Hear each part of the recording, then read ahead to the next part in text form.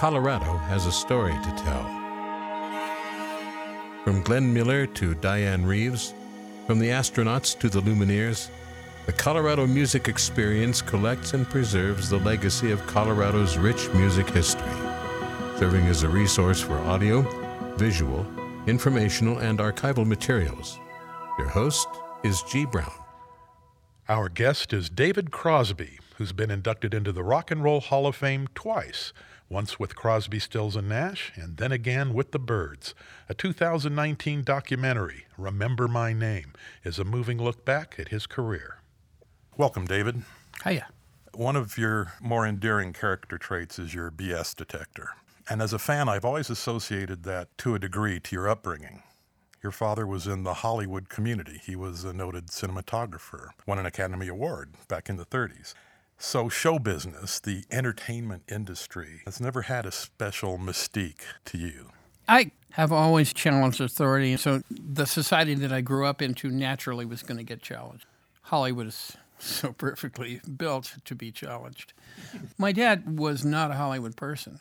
My dad, when he got his Oscar, one of the first ones that they gave out for a silent movie called Taboo, he used it for a doorstop. They were not valuable yet. He got a Golden Globe later on for shooting High Noon. And even then, he still put it somewhere in the bathroom. I don't think he was very impressed with Hollywood, and I think that did translate to me. I have never been very impressed with show business. It's not that I dislike show business. I just think it puts the focus in the wrong place. Too much on show and way too much on business. Let's get you to Colorado. You spent a winter living on the Hill in Boulder. In the 50s and 60s, University Hill was the epicenter for youth culture, the Sink, Tulagi, legendary 3-2 bar emporiums for the college crowd.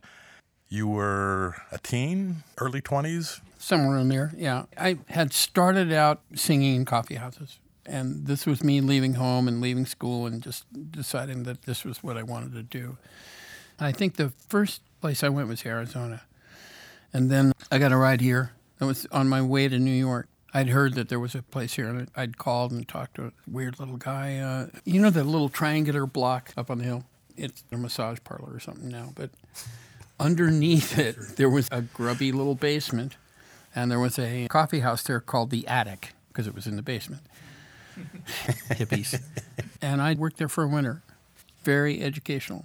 Freezing your ass off? Definitely freezing our ass off. Okay.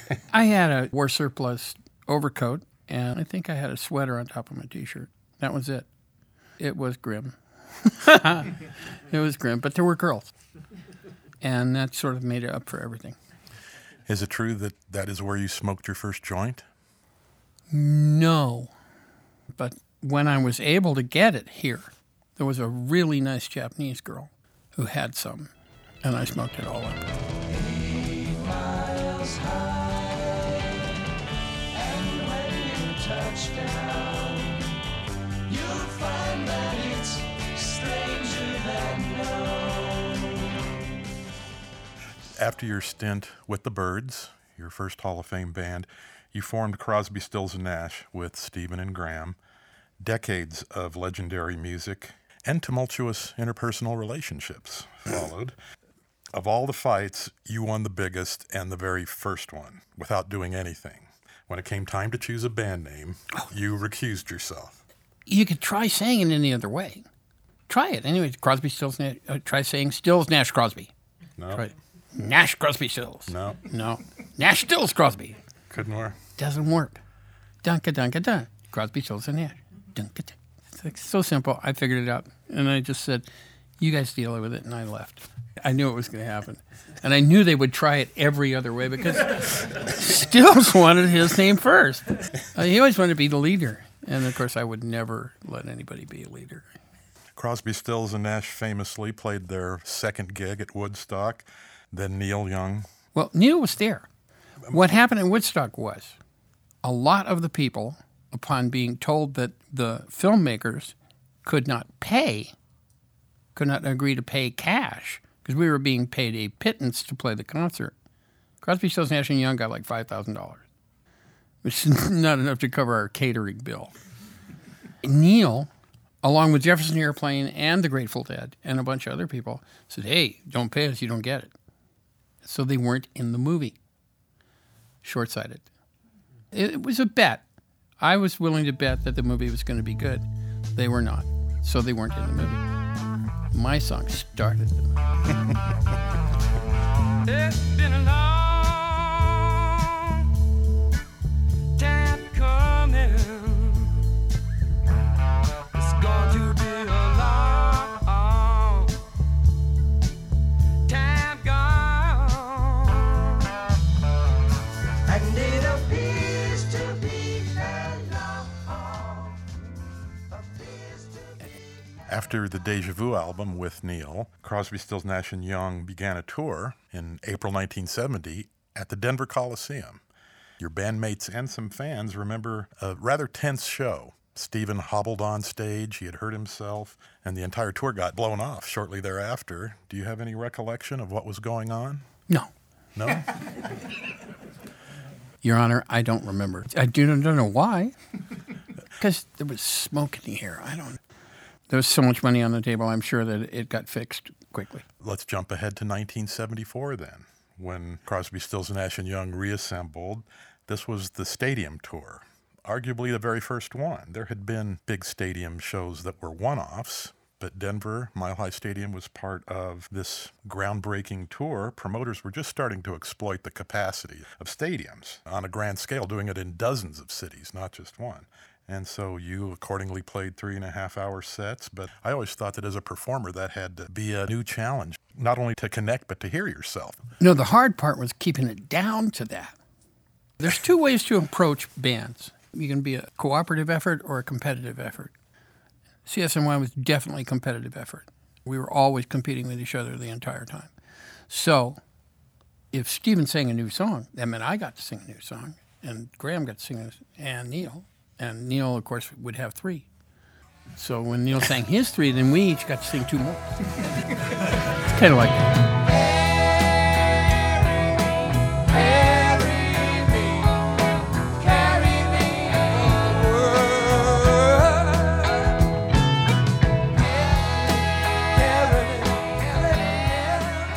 You've played Red Rocks a multitude of times. Sitting in with Joni at Red Rocks was your first stop there. You have tirelessly proselytized for our favorite outdoor venue over the years. It's my favorite outdoor gig. I'll give it that. And I think it deserves it. It's a beautiful place. It's gotten a little corporatized. I don't have to deal with that. For me, it's just a place to play. And the audience is spectacular. That's as good as you're going to get. And it's a beautiful place. So that's a double win. Every time that I've played there, it's been fun. Your place is assured in the annals of great harmony singers of the rock generation. In a classic 3-part harmony arrangement, doesn't matter if it was the Byrds or CSN or all the other configurations, someone takes the melody, someone takes the high harmony, and then you do all of this interesting, weird, some would say batshit crazy stuff in the middle that gives it that amazing texture. Jazz voicings that started on guitar, and we can't get into quartal and quintal harmonies or fourths and fifths, but all that aside, can you discuss it in terms of how much of it is math, if you will, theory, and how much of it is feel and gut? It's a lot gut. It sets up emotional context. You enter this thing with a set of words, that's a story you're trying to tell. The music is emotional context. It's the ring you put the diamond in. And you can shape how people are going to feel a lot by the kind of harmony that you use. 2 different things in Byrds and CSN. Byrds was really 2-part, which gave me a lot of room to move around in the top. I could be on the 3rd or the 5th or the 7th or the 6th, and it could be anywhere. And I could change relationships to the melody, creating tension and release. I had more freedom in the Byrds because of that. In CSN, it was always at least 3 parts. And Nash is so good at doing the top, and he was an excellent harmony singer. In the space that I had in between the melody and the high harmony, and we did switch around. Now, a lot of times I'd sing the melody, Stephen would sing a harmony underneath me, Graham would go over me, or I would swap high part with Graham. We didn't always do it the same way. But I like complex relationships. That's how you get the emotion in the chord. You don't sing the expected triad. I've managed to actually change the use of the word triad. That made me proud. Well, it always meant a 3-note chord, and now it includes also ménage à trois, and that's fine with me. I modified the language a little. I'm happy. It's great to contribute something Yeah, to the something. lexicon. I right? needed to contribute something somewhere, at least once. You're crazy too. I don't really see why can't we go on as three?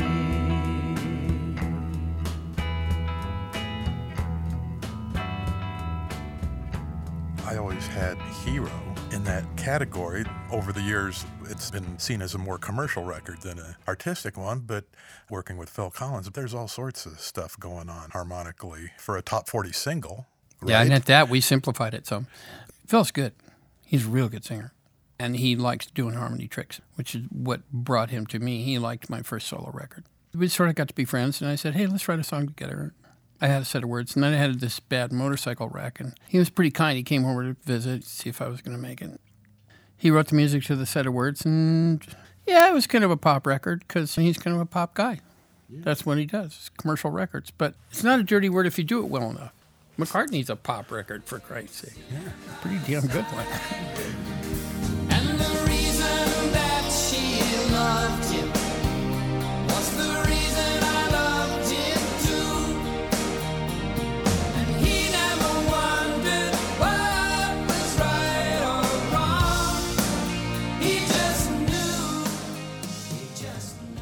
There's been a duality to your career. You've carved a legendary musical path, but you've also navigated the cult of celebrity. This is where it starts.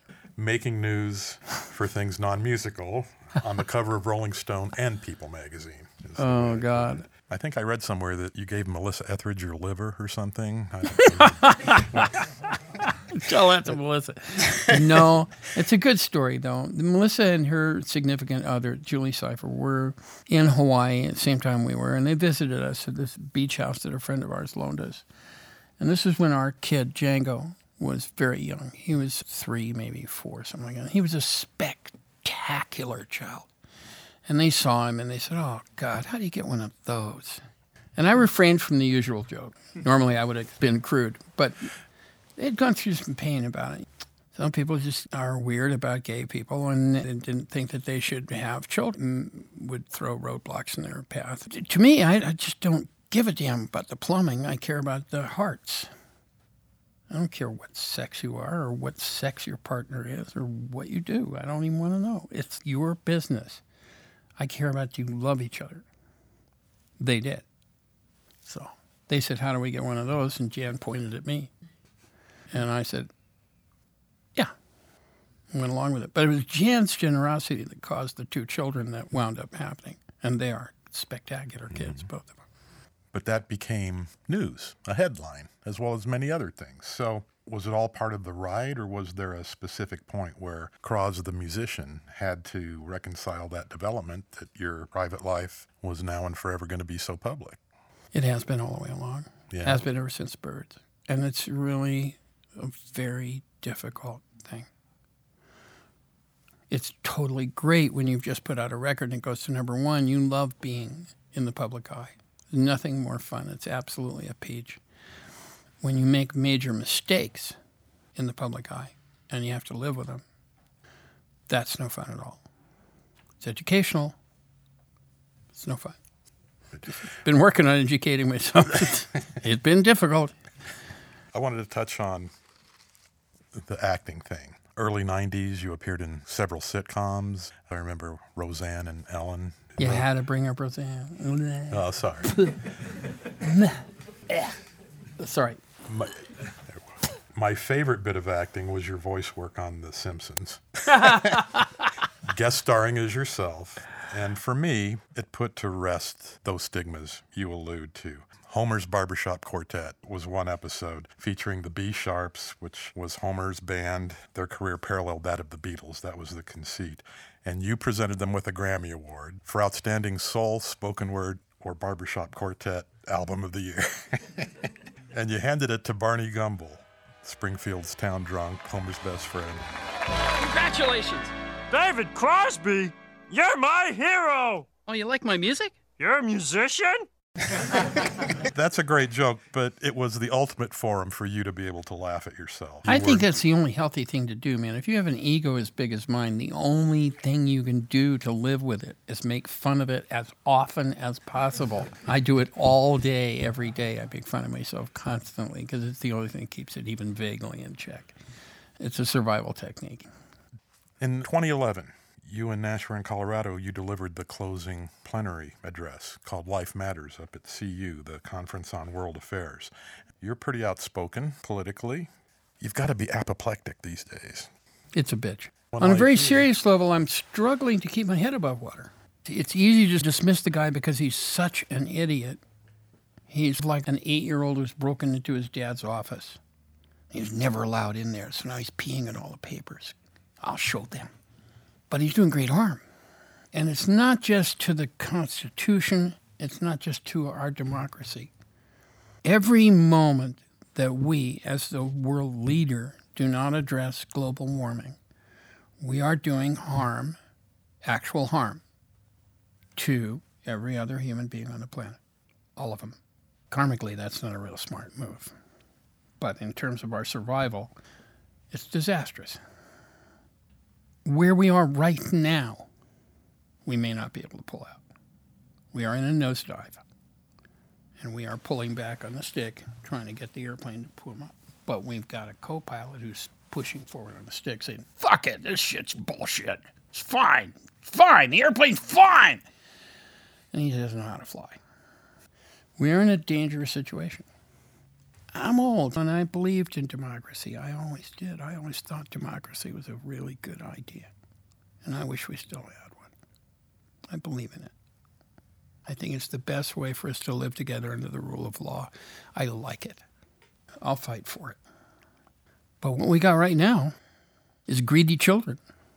Amoral, greedy children running the country and ripping off everything they can lay their hands on in the process, which was their goal in the first place. They didn't want to sign up to run the country. How did we get to here? A lot of really evil people in Congress. How did we get all these evil people in Congress? We got them because a long time ago, the companies started making so much money that they could afford to buy Congress. And they did. It costs so much to win an election now that the big payers, the Koch brothers, can step in and say, "Hey, here's $10 million. Do what I tell you." And when they call them back up, they say, "Hey, quarterly report's down. Need a war. A little war." That senator says, "What time?" If they told him to shit, he'd ask him what color. He's going to do whatever the hell they say. Because he wants that $10 million again. And he's going to get it if he does exactly what they say. That's the reality. That's what we're dealing with. So to fix it, all the fixes I know about have to go through Congress. Oops. Whether you're going to have a democracy in this country 10 years from now is questionable. We all need to think about that. What are you handing your kids? All the kids I know are pissed at you and me because they think we're handing them the short end of the deal. And they're right. We are handing them a broken democracy in a fucked up planet. That disturbs me a great deal. Seagulls circle endlessly, I sing in silent harmony. We shall be free.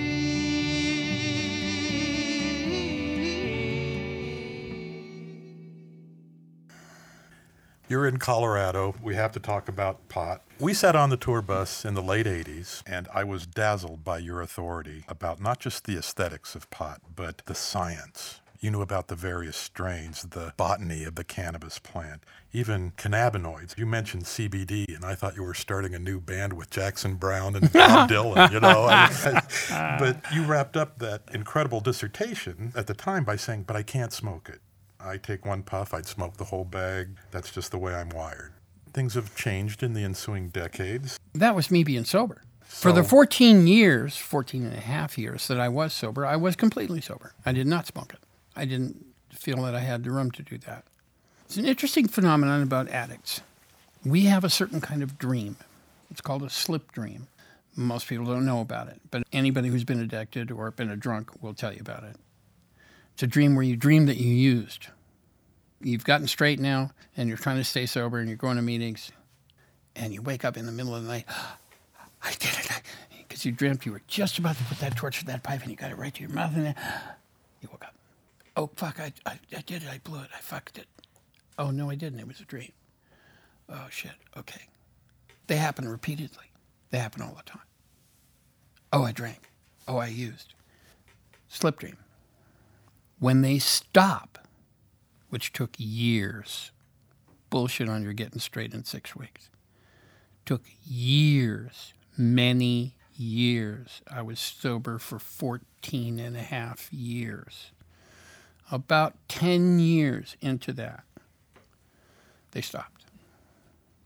That's when you know it's not snapping at your heels anymore. 4 years more I gave it. Felt comfortable with smoking pot. I still do. I feel no urge to do any other drugs of any kind at any time. If you laid out a line right there, there would be a smoking David-shaped hole in that wall. All fairness, I'm scared shitless of it, and I should be. And I think everybody else should be too. Hard drugs are just totally destroyers. But smoking pot, I think, is pretty okay. Human beings love to get loaded. We love it. That's why we invented distilling and fermenting and tried every little fruit and berry in the jungle to see if, visions. Visions, I like this. Or just twirling around. Dervishes. They get high from spinning like that. They do it for a couple hours. Get a little loopy. That's human beings. Okay, I'm good with that. We want to get loaded, have a beer, glass of wine. I don't think it hurts a damn thing. We could use a little grease. Sometimes the axle is kind of squeaky here. The situation we're in now is this. It's going to be legal in the whole country and very much sooner than anybody knows. Why? Not for the right reason. The right reason is it should be legal because it's the same as beer and wine, and it doesn't hurt anybody. The reason it's going to be money. The numbers on Colorado and Oregon are in. It's no longer a theory. Here's what's going on in this country. Right now, we have a very, very bad federal government, and they are cutting off the kinds of money that normally trickle down from the federal government into state governments to be distributed for social programs. Well, this federal government doesn't like doing that. They don't like giving you money for poor people or black people or brown people or any other people than rich, fat, white guys. So that money's getting scarce, and the states are hurting. And they look at Colorado, who can build a school or a road or a hospital tomorrow, anytime they decide to. Thank you very much. Because of pot, because of the tax money. And because of that, it's going to be legal. It's going to be legal in every state in the union right now, because they all need it. States that don't even want to do it are going to do it. Alabama's going to do it. Georgia's going to do it. Texas is going to definitely do it. Because they need the goddamn money. Desperately. So that's a good thing to me. Remember in the 50s when there were 40 car companies? Those companies ate each other, screwed each other, bought each other, ran each other over, murdered each other, kidnapped each other, became 3 car companies. Same thing's going to happen with pot companies. Right now it's the Wild West. There's 1,000 pot companies. 1 or 2 of them or 10 of them are going to evolve and emerge from this fray. And I would like very much to rent, sell, or lease my name and face to them because, and this is kind of convoluted, I need the money. Why do I need the money? I need the money because a weird thing happened. I used to get paid for records, and now I don't. It's called streaming. They don't pay us. Oh, well, they do pay us.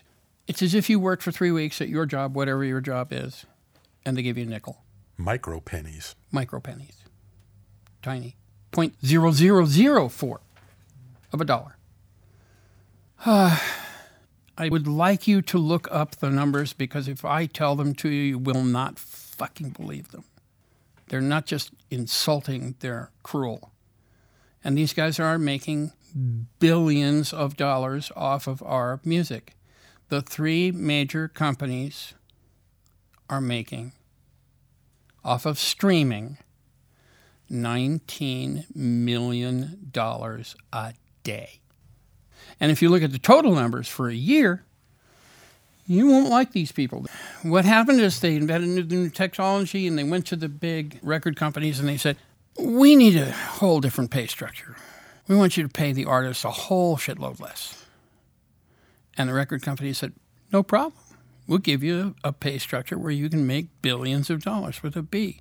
All you have to do is give us a piece of your company. And they did. And that money goes right around to all the artists. We don't get any piece of it. And that's not how it's supposed to be because we make the music that they are making the money off of. It's not right, and it's what happened. I had to leave CSN, or it would have spoiled music for me. We didn't like each other, and we were not having any fun. So that cut my income in half. Then the streaming thing happened, cut it in half again. I'm to the point now where I'm trying to hang on to my house. I'm working at 77 more than I did when I was 57 because I need to keep my home. It's that simple. And I think it's worse, and this bugs me even more than my own having to face it. The young people that I know, and I'm in bands with young people, really talented ones, they're still at the stage when it would have made a huge difference in their being able to establish themselves and have a career if they could sell records and make money, and they can't. The only place they can make any money with the records is the 15 of them that they sold after the show, physically. It's so screwed up that I don't make enough money off of a record to be able to go into the studio and make another one. Last time I went in the studio, a friend of mine bought me a month of studio time as a kindness. I don't think it's supposed to work like that. That's why I'm trying to sell my name to the pot companies. Convoluted story. But that's why. It's because they don't pay me for records anymore. I'm going to make another record. I've made 4 records in 4 years, and I'm going to make another one. But it's because that's what I leave behind, not because I'm going to get paid for it.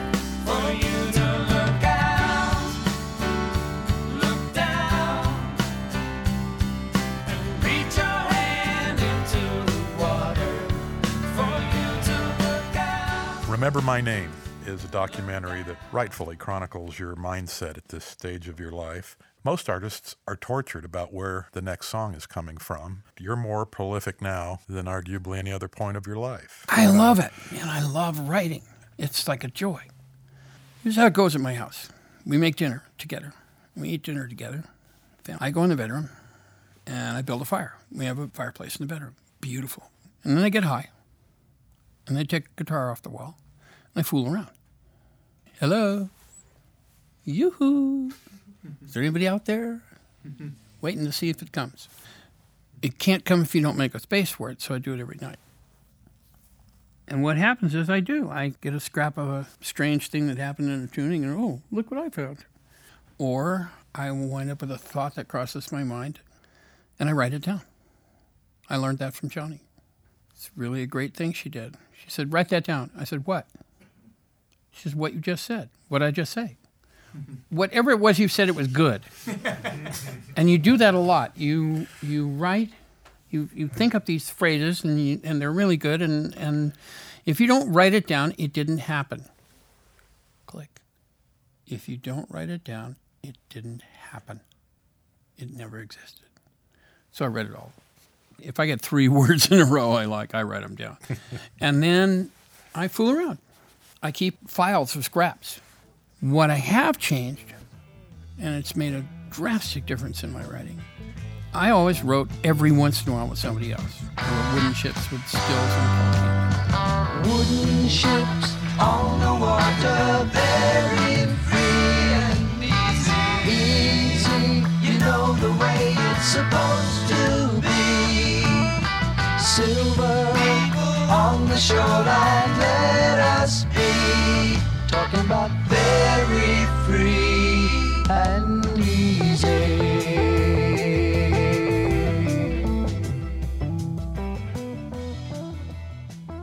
I wrote a song with Joni. Every once in a while I'll write with somebody. I do it almost all the time now because the other person always thinks of something that you didn't. It's as if you had 7 colors on your palette and you were a painter and you started working with another painter who had another different 7. All of a sudden you got 14 colors and the painting gets better. Early on in a competitive band, my song's better than your song. Ha! I can be more complex than you do. Here, déjà vu. So much more fun to work with somebody like Becca Stevens or Michelle Willis or Michael League or James Raymond, my son James. I wrote a great song with Michael McDonald the other day. When you work with other people, there's that moment and you spark with each other. And they say, well, what if you... And you go, that's the 3rd verse. It's fun. It's a joy to create that way. You have to get your ego out of the way a lot. And considering the size of my ego, that's some serious moving grade. But if you do it with people you like, who you have respect for, and I have enormous respect for the people I'm writing with. My God, they're good. It's the kind of thing of opening yourself up, not having it be all about you. Some way, somehow, and what will come in answer? Some strong and gentle dancer will carry us on through your door. Some great lifting force of light. Back in the dark days of addiction, when you got over that, you once told me that what scared you to death in prison wasn't prison life. It was the fact that you had gotten to the point where you couldn't write songs anymore. And that bottleneck of 35 odd years ago is a distant memory. Hard that it took that to get free of it. Truthfully, if I were faced with the choice again of being a junkie again or going to prison again, I'd go to prison. Because being a junkie is a prison you carry around with you. You don't get out. You die or you go crazy, or you die or you go crazy. Or you quit. It's the only other option. So I'm glad I went to prison. I needed it. They had to lock me up. I was seriously addicted. But it worked. It wasn't fun. It's Texas, for God's sake. Hey, rock star, how you feel now? Hey, Vern, he's throwing up again. Look at this son of a bitch. Hey, rock star. Bet you wish he's outside now getting laid and everything, huh? Don't you, huh? Leave me fucking alone. Hey, Vern, he talks. I worked in the mattress factory. Made some of the worst mattresses on earth. Was mistaken. Only reflections of a shadow that I saw.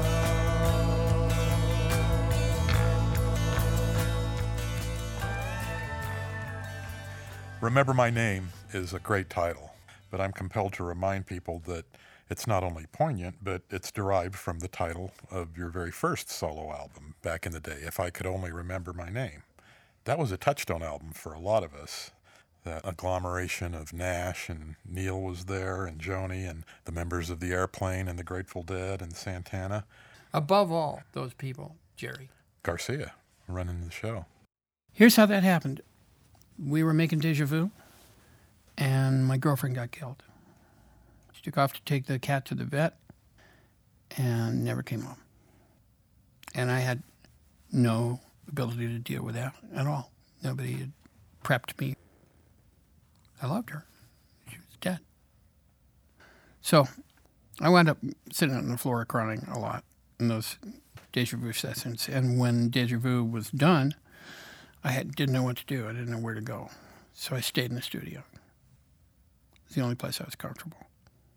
They had a bunch of songs. They'd only asked me for 2. So I stayed in there. Whoever would show up, that was the band that night. And it was Garcia every night. A kind man. He knew I was hurting, and he knew that I needed desperately to do what I was doing. keep my head above water. So he came every goddamn night. You know, Jerry, man, he's like his music falling off of him and running out of his hair and leaking out of his nose and creeping off of his feet. He would do anything to get music to happen. He would, as I have said, lick the notes off the floor. He would do whatever it took to make it happen. It was magic to him, and it was magic to me. And if the two of us could sit down with two guitars, it happened every time. Every time. We had a game we would play where Garcia and I would look at each other and get a pulse going. And we'd play a note. Only neither of us knew what note the other guy was going to play. So it was an accident.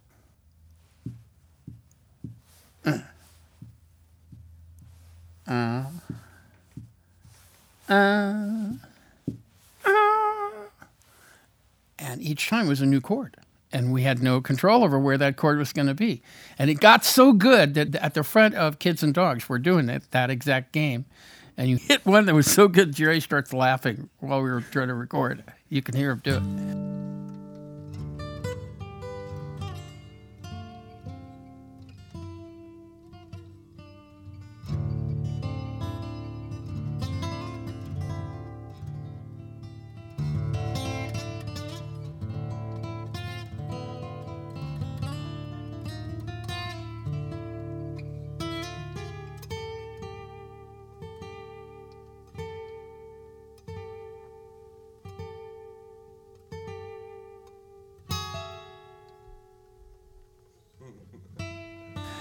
It was like that. I had those songs, and Cantor would come, and Grace would come a lot. Jerry and Mickey, Raleigh, Cassidy. Whew. Jack Cassidy, what a motherfucker of a bass player. Excuse me for the bad language. Calcanet. And they all just came, because it was fun. There's a bunch of really good people, and they knew I wanted it really badly and that I needed it really badly. There's no rules. I'd swear there was somebody here. That's one of the strangest pieces of music I've ever even heard, let alone made.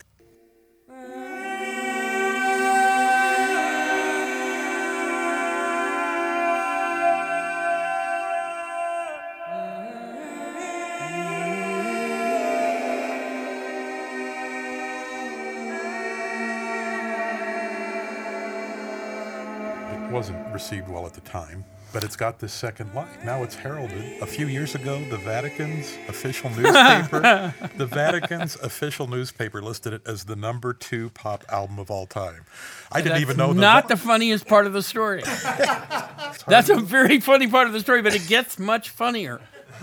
The #3 album was a Pink Floyd album. Somebody must have, I don't know who would have done such a thing, copied it and sent it to David Gilmour, who sent back, "Damn it!" Exclamation. Which I laughed over for several weeks. He has a great sense of humor, and he thought it was just funny as shit. We both did.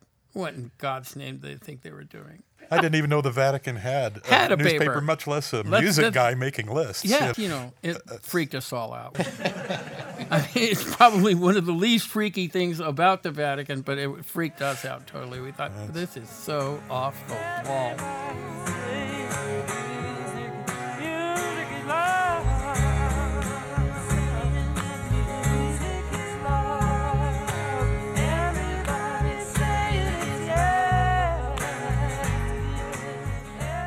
Cross, what's your favorite musicians, Joe?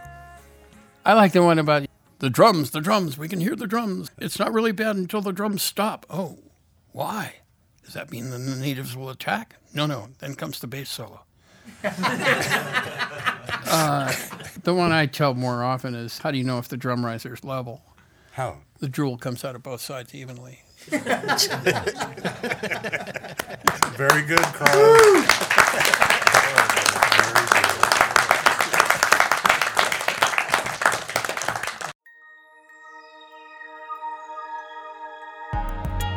The Colorado Music Experience is a nonprofit educational and cultural organization, relying on financial support from music enthusiasts to fund its initiatives. To learn more, please visit colomusic.org. COLO music.org.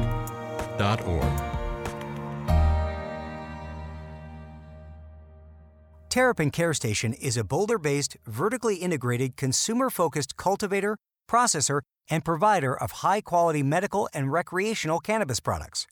Terrapin loves music and is proud to partner with Colorado Music Experience to educate the public on everything great about our state's music history. It adds significant cultural value across Colorado, solidifying our state's position as a leader.